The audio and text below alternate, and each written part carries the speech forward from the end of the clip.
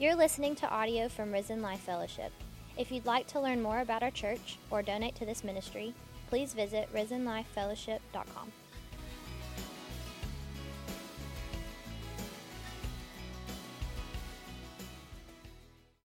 All right. So good morning. Oh wow. Okay. Responsive church today. Nice. You guys came to come to church. I like it. So for those of you that have not been with us, especially last Sunday, we are in a new study of 1 Timothy.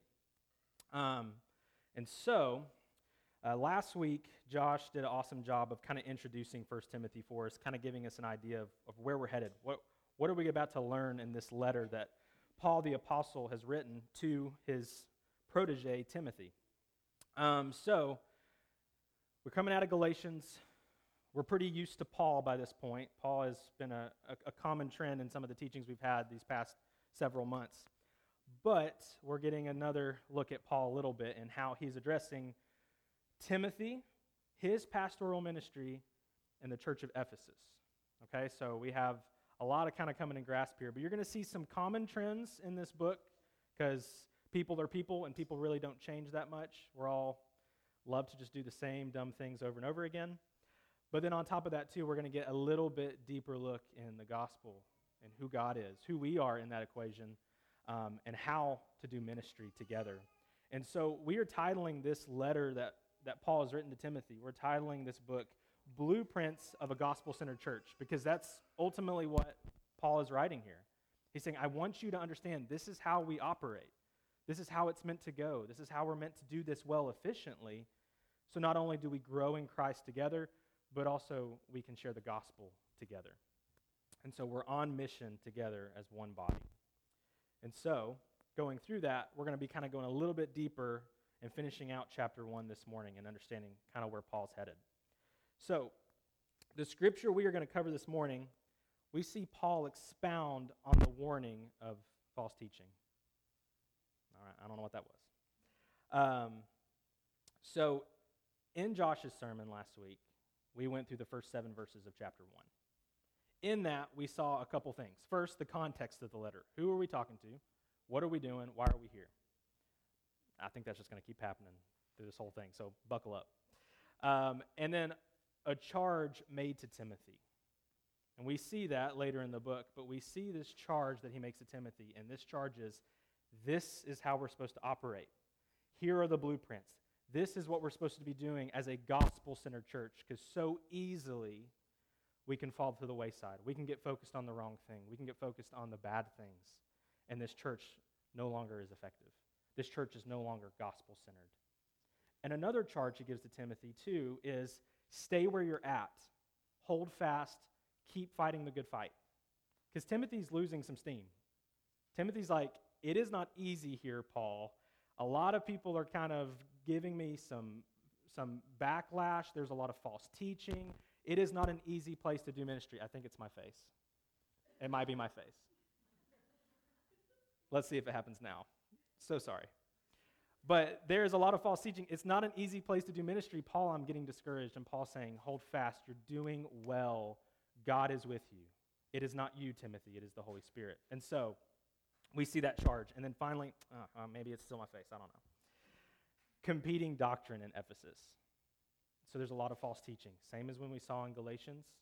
We're seeing it again. Not the same type of false teaching per se, but still that the gospel is not enough. There's other things.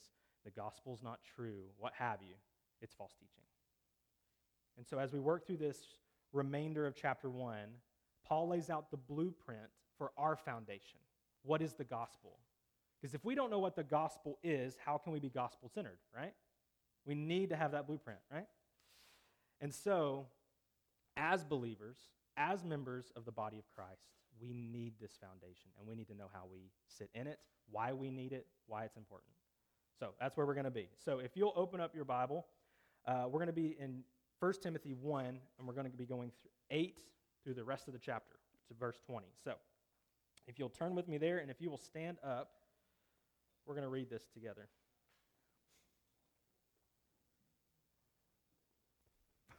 Forrest just texted me and said, it's definitely your face. Thank you, Forrest, for keeping me humble. All right. Let's read it together. So starting in verse 8, now we know that the law is good if one uses it lawfully, understanding this, that the law is not laid down for the just, but for the lawless and disobedient, for the ungodly and sinners, for the unholy and profane, for those who strike their fathers and mothers, for murderers, the sexually immoral, men who practice homosexuality, enslavers, liars, perjurers, and whatever else is contrary to sound doctrine, in accordance with the gospel of the glory of the blessed God, with which we have been entrusted.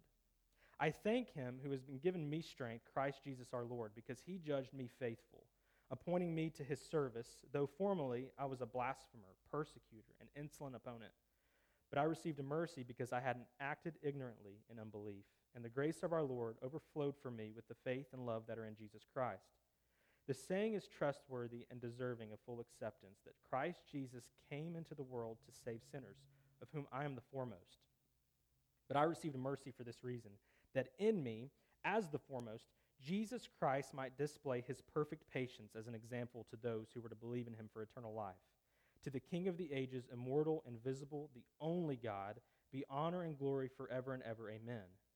This charge I entrust to you, Timothy, my child, in accordance with the prophecies previously made about you, that by them you may wage the good warfare, holding faith and a good conscience. By rejecting this, some have made shipwreck of their faith, among whom are Hymenaeus and Alexander, whom I have handed over to Satan, that they may learn not to blaspheme. Let's pray. Dear Heavenly Father, Lord, we just thank you for this word. We thank you for who you are. And Lord, we just pray that if anyone here does not know you, does not know the loving salvation and grace that comes from you, Lord, we just pray today is that day of salvation. We also pray for the Christians in this room here that we just may grow from this word, Lord, that you may soften our hearts, open our ears, and we may grow deeper in our relationship with you. Lord, we love you and we thank you for everything you've given us. And it's in your holy and precious name we pray. Amen. All right, you can have a seat. So we have a lot to unpack, a good bit of scripture here. But we're going to be kind of breaking it up. We're going to be working our way through it. So the first thing we want to look at is right where we start in verse 8. And so we're going to be going through kind of verse 8 through 11. But this is, a gospel is needed.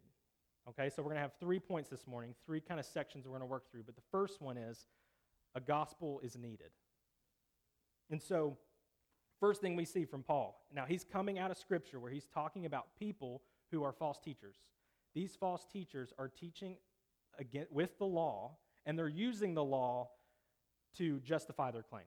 They're saying, well, the law says this, so you really need to be keeping this. Same as in Galatians. We remember this. You need to be circumcised if you want to be saved in Christ. Christ plus something else. And Paul in Galatians said, no, it's just Christ.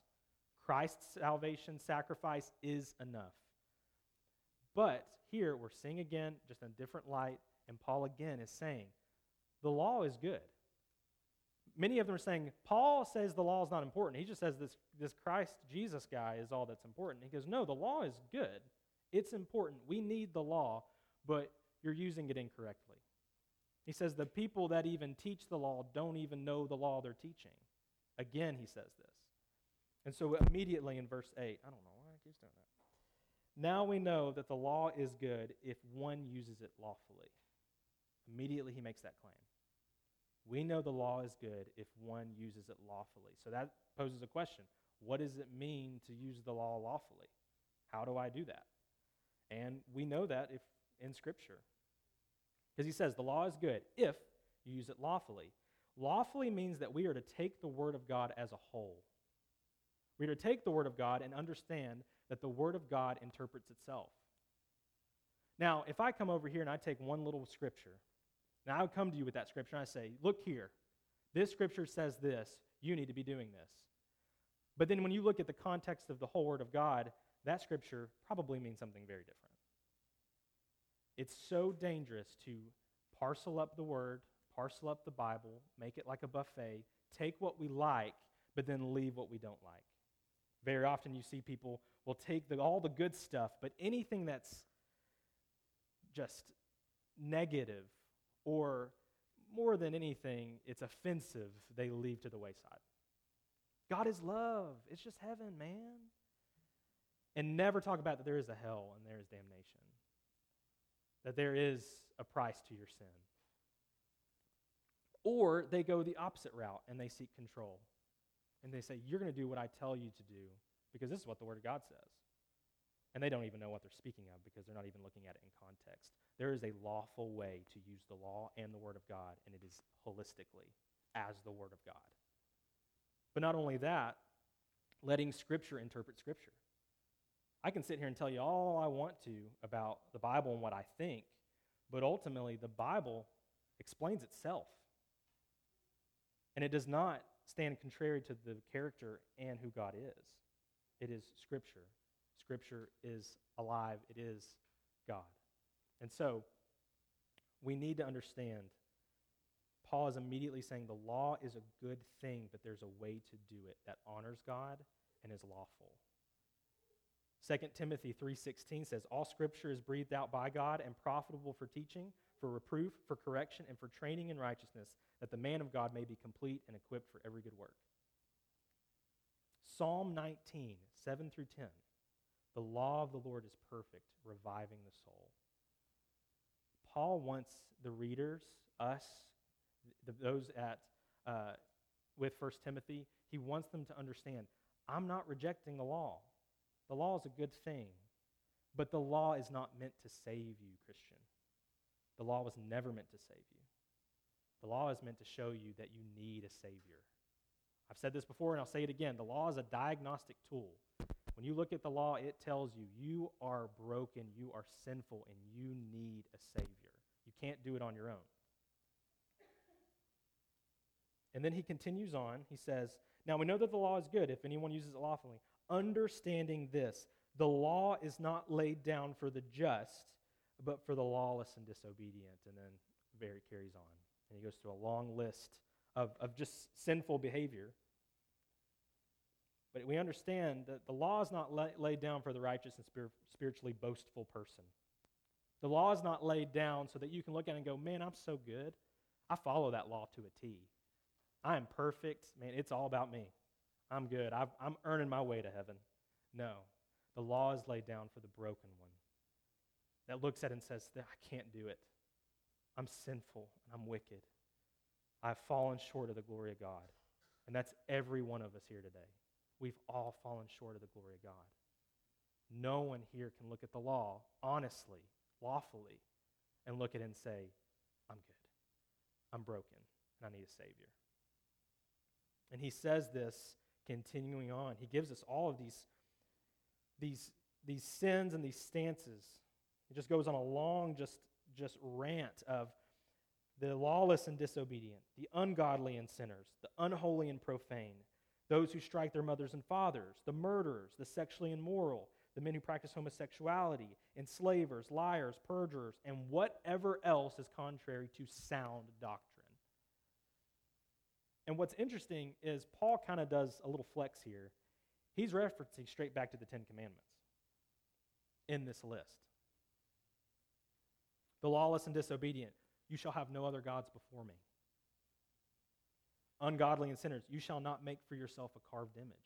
Do not make yourself an idol or anything else of an idol. Unholy and profane, you shall not take the name of the Lord in vain, and remember the Sabbath, keep it holy. You shall not strike your mothers and fathers. Honor your mother and father. Murderers, you shall not murder. Sexually immoral, you shall not commit adultery. Enslavers, you shall not steal. Liars and perjurers shall not bear false witness against the neighbor. Paul is using the law in this exact moment and saying, look, you fall somewhere in this. Now, you may not be it directly. You may have not murdered someone. But I do. Looking at this, I see myself somewhere in it. I have committed some of these sins. I have fallen short again and again. We all find ourselves in this list somewhere along the way. And Paul is saying, I'm referring to the law here. The law is here to show you you're a sinner and you need a Savior. The law is here to diagnose the problem, and the problem is you can't do it. If it's all on you, it's broken and it's sinful. We need someone who can make this sacrifice that we can't. We need to understand this before we can ever understand the gospel. Because if you don't understand your need for the gospel, what does the gospel even mean? You don't understand the gospel unless you know how gracious and merciful he is that he even sent his son to save us out of this. If you don't understand the need for the gospel, you're going to miss out on the grace and power it brings. Romans 8:3 tells us, "For God has done what the law, weakened by the flesh, could not do. By sending his own Son in the likeness of sinful flesh and for sin, he condemned sin in the flesh, in order that the righteous requirement of the law might be fulfilled in us, who walk not according to the flesh, but according to the Spirit." And so we see that there is a gospel that is needed for us this morning. If you're not in Christ, and you look at the law, and the law tells you you can't do it, you're not good enough, it's offensive, and that's okay. It's supposed to be offensive. It's not here to coddle you. It's here to tell you you need a Savior because time's running out. You may not get tomorrow. And so looking at the law, it tells us this is good and this is given by God, but it's given by God for a reason because there's one to come, and now there is one who has come. He died on a cross for you, and he saved you. There's salvation waiting for you. You don't have to earn it. You don't have to buy it. It's already bought by his blood. You just have to accept it. Let's move on. We're going to verse 12. This one is the gospel saves. So we have a gospel is needed. Now we have a gospel that saves. Amen? And I love what Paul does here. You immediately see Paul, who kind of is coming a little hot. He's like, this and this and this and this, just going on a little rant, and then immediately he takes a stance of humility. He says, "I thank him who has given me strength, Christ Jesus our Lord, because he judged me faithful, appointing me to his service. Though formerly I was a blasphemer, I was a persecutor, I was an insolent opponent." Paul immediately comes out of this long list of sin, and he says, I thank him that he saved me and he judged me faithfully because I was those things. I was sinful. I was broken. And he judged me because he should have judged me. And he judged me rightly. He judged me faithfully. And in that judgment, he's made me clean and he has made me a servant. And I'm so thankful for it. Paul does not say, how great am I? And he could have said it. Paul was a hot shot. I mean, he was an amazing man of God. He had an amazing ministry. He had all the pomp and circumstance to sit here and say, I'm a good pastor. I'm a good minister. I'm a good missionary. But he didn't. Every chance he got, he said, I'm just thankful that he chose me. I'm just thankful that he blessed me with the strength to get up this morning and do the ministry that he gives me power to do. Paul has this immediate stance of reverence and humility. And it's something we can learn from. Because how often do we hear in today's society, you got it in you. Just pull yourself up from your bootstraps and get it done, man. Or you hear, I was in a bad place, but man, look how far I've come. I started from the bottom. Now I'm here. I'm amazing. I did a good job. I am wonderful. Me, me, me, me. I did it. I did it. I did it. And you constantly hear that testimony. I did it. I made it. I made it to the mountaintop. I achieved this amazing feat. And it's not bad. Kudos to you. But God holds our very life in his hands. He gives us the breath in our lungs. Never do you hear, man, I'm just so thankful that he gave me the ability to do it.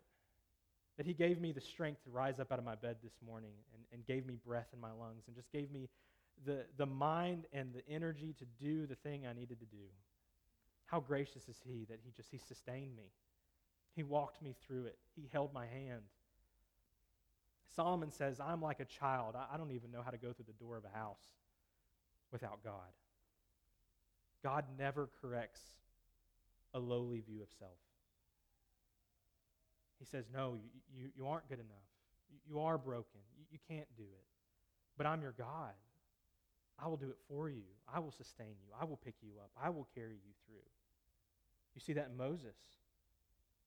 Moses said, God, I'm slow of speech and of tongue. I can't go to Pharaoh and be the spokesperson for the Israelites. I'm literally the worst person you could have chosen. And what does God say? God doesn't say, now, Moses, don't talk about yourself like that. No, he says, no, you are, but I'm your God. Now go. And Paul has that same stance. I'm just thankful for him. He sustained me. He gave me the very strength in my bones. And he judged me, and he judged me faithful because I deserved that judgment. But in that judgment, there was deep mercy and grace and salvation. I never have to see hell. I have an eternity waiting for me because of the work of Jesus Christ. And that's for you this morning, Christian. You are saved. You have the Holy Spirit working in you. Same as Paul. Now, it's an amazing thing, just immediately coming into that. I thank him who has given me strength. For I was a blasphemer, a persecuted, insolent opponent, but I received mercy because I had acted ignorantly in unbelief, and the grace of our Lord overflowed me for the faith and love that are in Jesus Christ. Paul immediately comes in with his testimony, and I love it. A testimony of humility, but a testimony, and if you don't know Paul's history, it is a history to know. And we've talked about it here, we talked about it in Galatians. We're not going to dwell on it too crazy. But Paul shares his testimony many times in the New Testament. And it's powerful every time he does it. I love it when he shares his testimony and of his former conduct. And for those of you who don't know, a quick grasp of Paul's history, he was a Pharisee. He was the Pharisee of Pharisees. I mean, he was in it. He persecuted and convicted Christians, threatened to arrest them, and ultimately killed them if they did not blaspheme Christ's very name. This is who's talking right now. The man who has seen the very people he loves and serves killed by his own hands. That's a tough thing to grapple with. And Paul is sitting here and saying, the fact that he even chose me is grace, just grace upon grace. But the fact that he uses me for his ministry, he's like, you can have this too. He says, I am an example of it. He says, quit sitting here and thinking you're not good enough. I am not good enough. If anybody isn't good enough, it's me, Paul. And Paul says, go, serve God, trust in God, because it is real. It is true, and I am evidence of it. Your testimony is one of the powerful things you have at your disposal, Christian. You can go to somebody, you can give them the objective data and say, well, they found this in archaeological finds, or this and this, or the flood really happened this year. That's great, but it's white noise in the end of it. What's really great is when you go to somebody and saying, this was me before, and this is me now, and I'm a different person. I'm not what I was. I'm not the old man. I'm a new man. And yes, I have a flesh, and yes, it's a battle daily, but God, I love him. And I want to serve him. I want to pursue him. There's a fire in me that was not there before. You are evidence of God's work in your life. Your testimony is evidence of the graciousness and goodness of God. And how rarely do we use it? I know I don't use it enough. Taking people to Scripture is great. Talking to them about the facts and the tips and tricks and all the stuff is great, but at the end of the day, sharing your testimony is a beautiful and powerful thing. And Paul is showing us the evidence here. And what is Paul's testimony? What does it tell us? It tells us that the thought, I am too far gone, I have sinned too much, I am too dirty for God to save me, is an utter lie. It's a complete lie. And I would bet that all of us had that thought some point in our life, maybe still to this day, that you have done too much, you have gone too far, you are too broken for God to use you or save you, and that is a complete lie. Because if you're too far gone, what was Paul? The man who killed Christians. Paul is evidence that you cannot be too far from God's salvation. Paul is evidence of God's goodness and gracious. And I love that Paul, who is arguably the front runner of our faith, he is one of the greatest missionaries our faith has ever known, is also the front runner of the sinners. That's an interesting mindset to have. Because you see, as he comes down, he says, the saying is trustworthy and deserving of full acceptance. Christ Jesus came into the world to save sinners, of whom I am the foremost. If you look at other, in the NKJV, it's I'm the chief of sinners. This is the foremost, the chief of sinners talking, and he is one of the greatest missionaries our faith has known. That shows you the power of the Holy Spirit. That shows you the power of God's salvation and his gospel. Paul says Jesus came into the world to save sinners. I love John 3:16, for God so loved the world that he gave his only begotten Son, and whoever shall believe in him shall have everlasting life. I love John 3:17 even more. For he did not send his Son to condemn the world, but to what? Save it.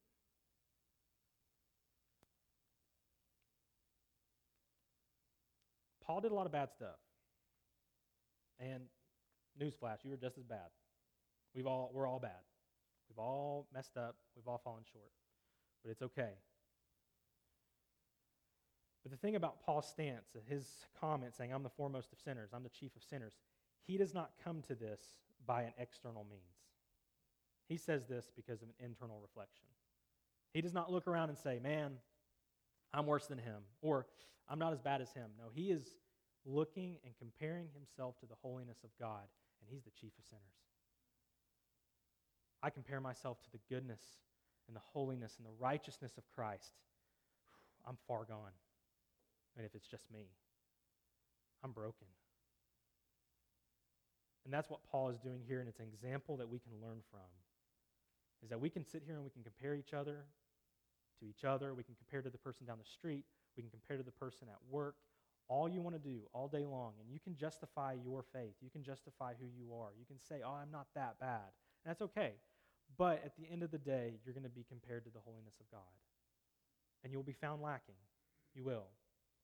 And how great is it that he sent his Son, that when we stand before God, he sees Jesus. He sees his righteousness. He sees his sacrifice. He does not see our sin anymore. We're no longer orphan. We are child of God under the salvation of Jesus Christ.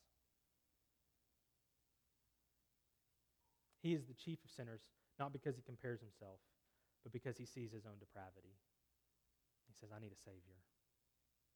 Exactly what the law tells you. But Paul doesn't sit in that. Paul doesn't say, I can't do anything. I'm useless. No, he says, I have a Holy Spirit in me, and I serve the living God. I do not have a spirit of fear. Who can stand against me? Paul is evidence that the Holy Spirit moves and empowers you, and that's going to be our next point. A gospel that empowers. And as we come into this, gospel is what empowers us. You see Paul's stance as he transitioned into this verse 18. And why did Paul get saved? What is Paul's stance when he says, I've been saved by Christ? Not because so I can go around and do awesome things and I can be praised for it. No, he says, I am the foremost of sinners. Jesus Christ might display his perfect patience as an example to those who were to believe in him for eternal life. He says, I am a tool in this great kingdom of God. God saved me for his glory, for his praise. I was a sinner, I was broken, I was lost, and God picked me out, saved me, so that he may show evidence that he is a great and glorious God, and he can do anything, even a broken and sinful man like me. That's the same for all of us.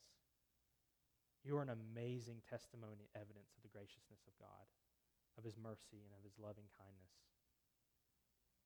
And in that gospel, it empowers you, Christian.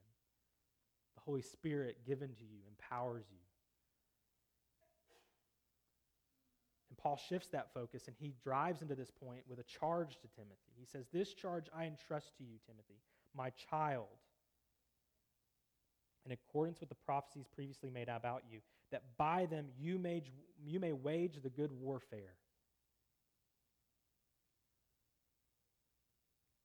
Paul calls Timothy and us, as we read this letter, to fight the good fight. Fight it because it is worth fighting. Don't run away. Don't back out. Don't give up just because it's hard. Ministry is going to be hard. There's no way around it. You got a lot of broken people, and we're trying to do everything we can to get to heaven and to serve God. It's not going to be a clean picture all the time. But the thing about it is Paul is saying, run your race and do it well.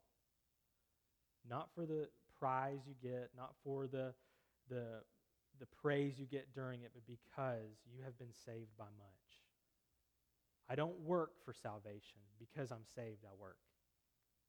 because of the graciousness of God, I am motivated to serve him because he loved me even when I was still a sinner.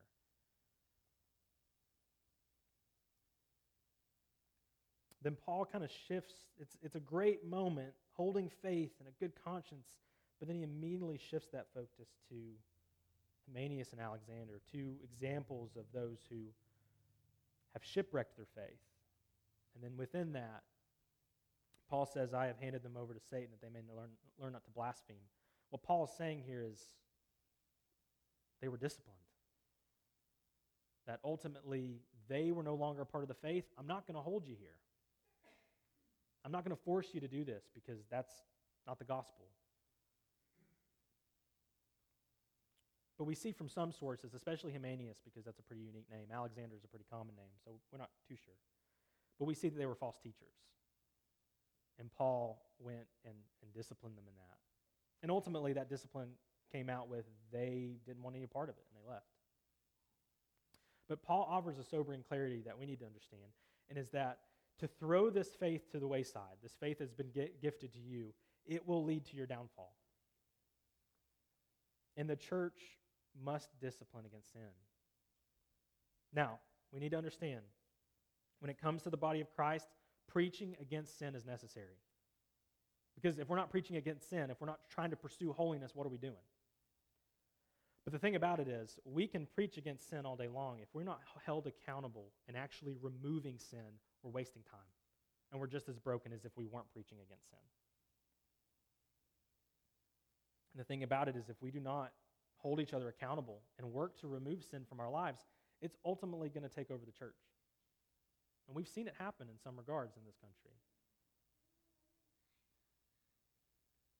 But I want to be clear here. I'm not saying that if you have sin, you're not allowed in the church. That's not at all what I'm saying. If that was the case, none of us would be here. We're all sinful people. We all need the gospel. But I'm saying that the day we fall complacent and apathetic toward our sin is the day we shipwreck ourselves. The day we look at our sin and say, it's not a big deal, it'll figure itself out, is the moment you've lost. The moment you stop striving for the image of Christ. The moment you look at your sin and say, whatever. It's a dangerous place to be. And this is not a call for church to be trigger happy with discipline. I want you to understand, if you're in sin, that's okay, but let's get out of it. Let's do the work to pursue righteousness with Christ and holiness.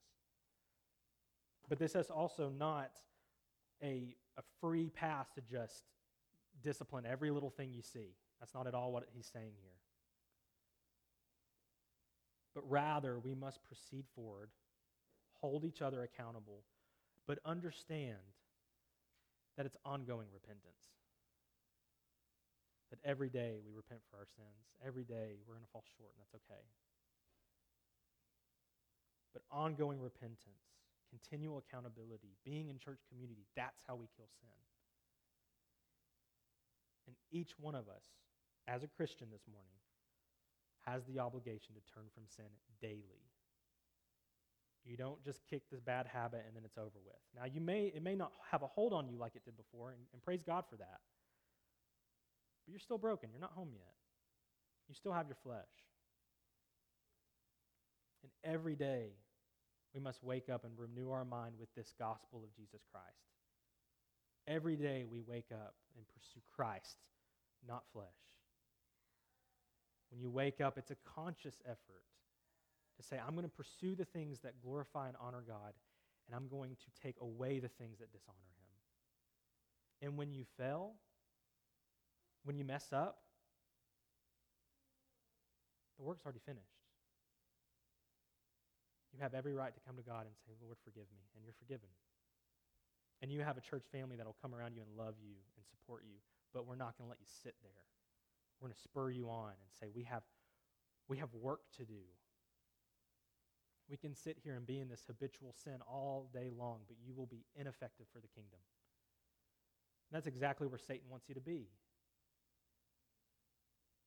It's so easy for Satan to sit here and put you in a place of complacency and just being apathetic. Because ultimately, you can live there your entire life and nothing ever be done about it. But you will never be effective for the kingdom of God. Now, mind you, I'm not saying you're not saved. There is justification, but then there's sanctification. But I'm telling you, take a look at yourself. Be quick to call out your sin. Call it for what it is. Don't sit here and try to justify it. Just call it for what it is. It's sin. That's okay. You got sin. But you have the Word of God. You have the Holy Spirit in you. You have the body of Christ to get rid of it, to move on from it. How great would it be if that was the stance of this nation? Not everybody in it, but just the church in and of itself. That we are a church that removes sin. And we do it in a loving way, but we do it in an effective way. We preach against sin, but we don't just say lofty words, but we actually do the work to do it. We don't sit here and we don't beat you down and tell you you're a terrible person and you're not the image of a Christian we want you to be, but we actually come to you and say, how can we help you? How can we call you out of it? How can we encourage you in Christ to not run to the broken thing anymore? We give up this beautiful, precious, precious gospel for the idol made out of clay. We throw the most beautiful gift in the world away, and we run to just the scraps.